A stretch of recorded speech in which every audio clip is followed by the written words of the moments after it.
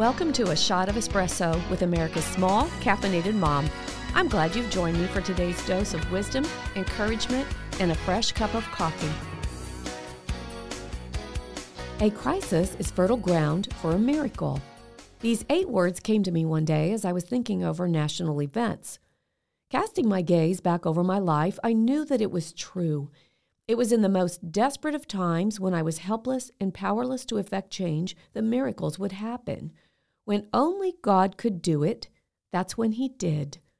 A life marked by miracles will not be a safe, quiet, comfortable one. Whatever we can manage, we can control, and what we can control won't require divine help. We won't need the one who is bigger. My friend, if you find yourself in a crisis today, remember these 8 words. A crisis is fertile ground for a miracle. Remember and do not despair. You've been listening to Rhonda Schrock with the Shot of Espresso podcast. If you'd like to hear more from this caffeinated mom, you can join me every Saturday morning on 77 WABC with James Golden, aka Bo Snerdley. You can also find me at rhondaschrock.com. Thanks for listening.